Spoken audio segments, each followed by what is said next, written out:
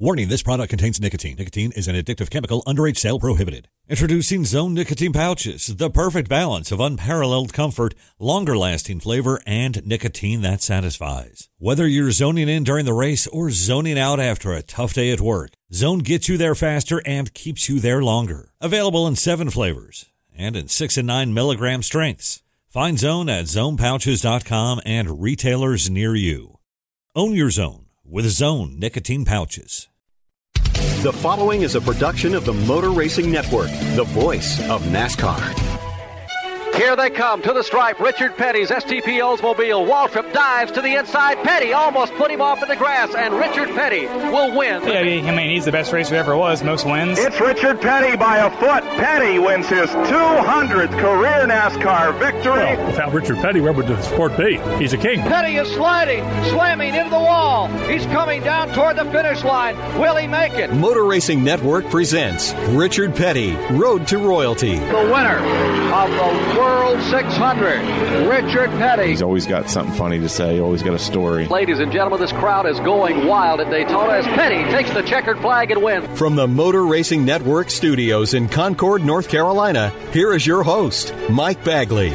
Welcome back to our Richard Petty Road to Royalty series.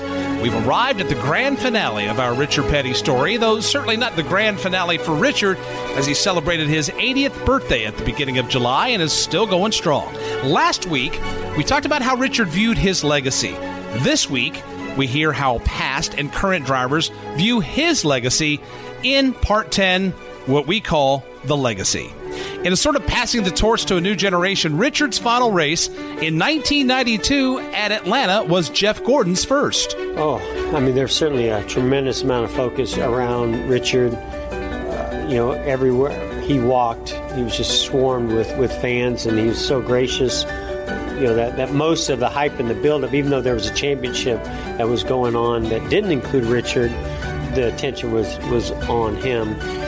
For me, we had tested at Atlanta. We were fast. I certainly, because I was wanting to make a good first impression, was putting a lot of pressure on myself, and I think our whole team was. So we were sort of in our own little bubble, trying to focus on coming out of the box strong, and knowing that I was going to be starting full time the next year. So it was kind of a blur in a lot of ways because there was so much going on, but I certainly remember the impact that Richard had on the sport at that time and that day or that weekend, and what it meant to me. As a young guy coming in, wanting to be successful, I realized right away that if you're ever going to be a Richard Petty, there's a big commitment to the fans. And I don't think anybody's ever done it like Richard, but it was certainly great to see.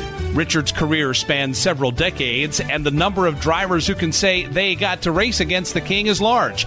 Dale Jarrett was a fan of the 43 car growing up, and then got to race his idol during his own career. Obviously, it's one of the thrills of my life to be a part of that time and that era, and to grow up as a kid and literally be there with Richard Petty, and then to race against him, and then to see all of this, a lot of this honoring is quite phenomenal. A guy who called Richard boss several times during his career and who happens to have a very famous last name in racing history himself is John Andretti. Well, I remember him. Of course, the big Daytona 500 win, his 200th win. I remember hearing about it. You got to remember, back then, NASCAR, they were on TV once a year, basically, and that was the Daytona 500. And it was the first of the year, and it was snowing where I was at usually.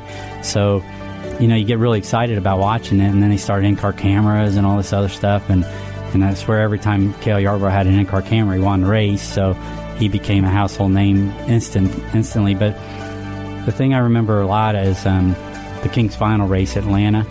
It was, I think, Jeff Gordon's first one or something. It was King's last one, and the King got the doghouse ripped off and everything, and he went out there, and most people would have just said, you know what, I'm done. But he has so much respect for the people that come and the fans and everybody that loves the sport that, he came back out on the track and did what you would expect the King to do. He did the right thing, and I always remember that about him. I mean, for him, I have a lot of admiration for him.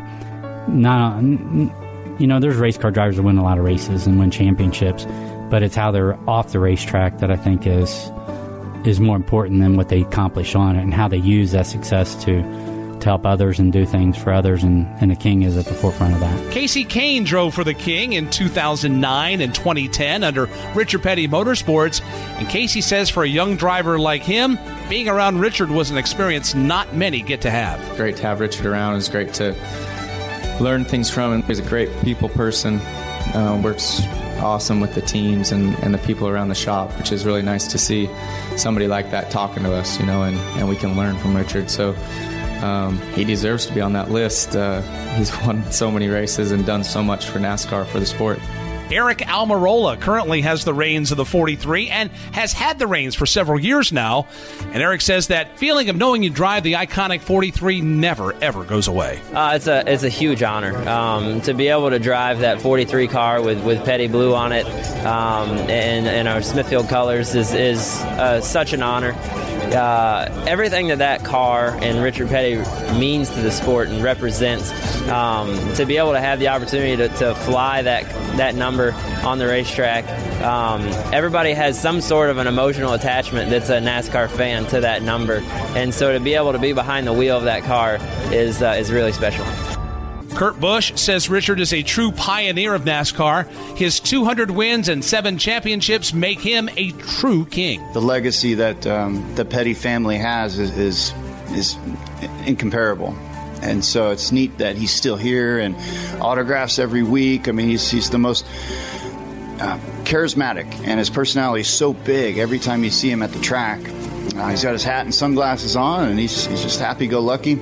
And yet he is the face of our sport when it really comes time to branching it back to the past. And so my favorite story with him, or my favorite moment, was watching him win his 200th at Daytona and having chicken with President Reagan. I mean, that doesn't happen every day.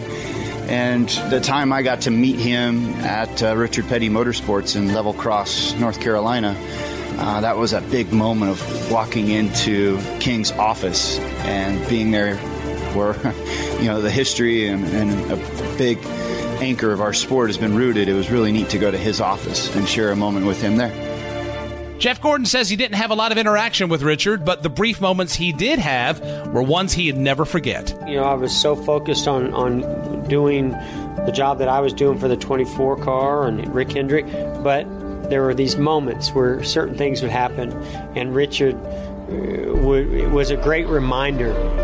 He would maybe say something to me about, I'll never forget one time at Indianapolis, I qualified on the pole and I left these black streaks off of turn 4 coming to the checkered, and I was on the pole, but he made a comment in the media about how foolish that was, that I was so much faster, I didn't need to do that, and I heard about it, and I later talked to him about it. He's like, yeah, when you're that fast. I said, well, I didn't know I was that fast. And he said, well, you should have, and told me a lot about Richard the competitor, and how knowledgeable he was about what the driver's mindset and mentality and how he pushed and the things he accomplished on the track, and how aware he was of those things. But then also talking to him at times, I didn't talk to him a lot, but when I did, it was always a meaningful conversation, and sometimes it was in passing, and it could have been and I think a lot of times it was me asking him questions.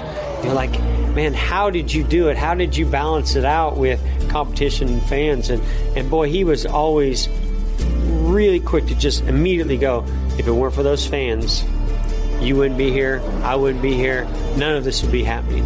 And he was right. And you need that reminder, because you get so focused on competition, especially the level and the seriousness that the sport and the professionalism that the sport has today.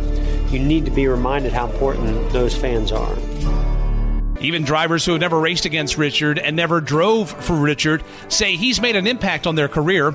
Martin Truex Jr. says he doesn't have a really cool story about the King, but just seeing him interacting with fans and drivers reminds him of how he should act. Just seeing him around the racetrack, and what he means to the sport, and the fact that he's 80 doesn't look a day over 60. It's he's just an amazing person. He's fun to talk to, and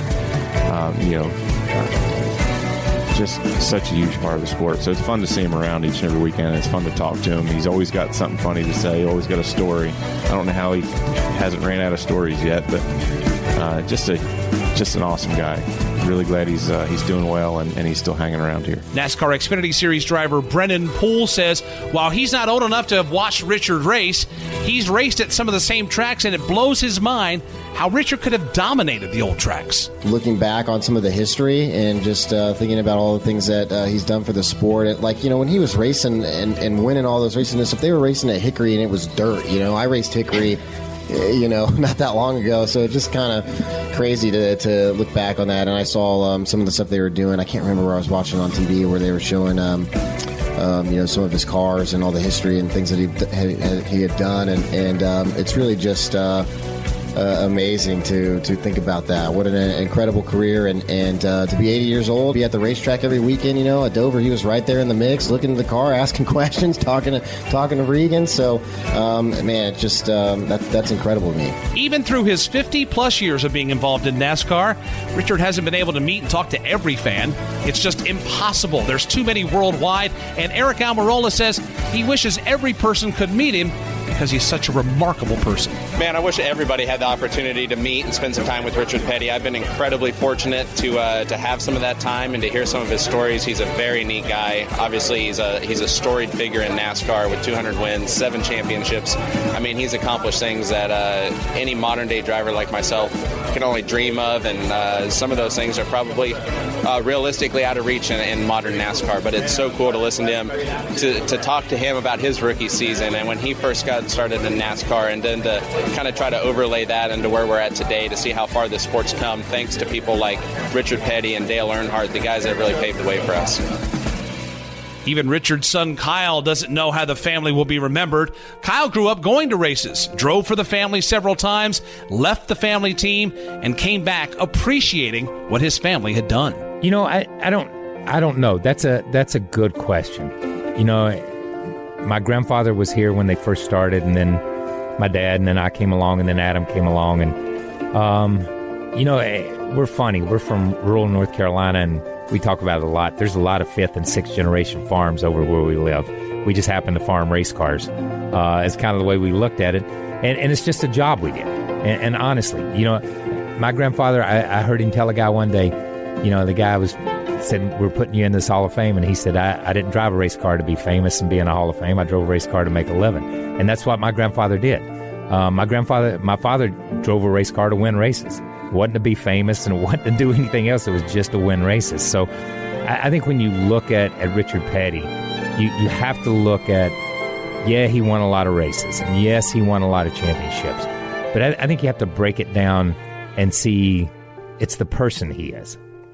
It's the guy who would sit at North Wilkesboro on the inside pit wall and sign autographs for 7,000 or 8,000 fans that were there, because that's all the people that came to the race. The sport wasn't where it was 100,000 people coming to races or 150,000 people coming to races.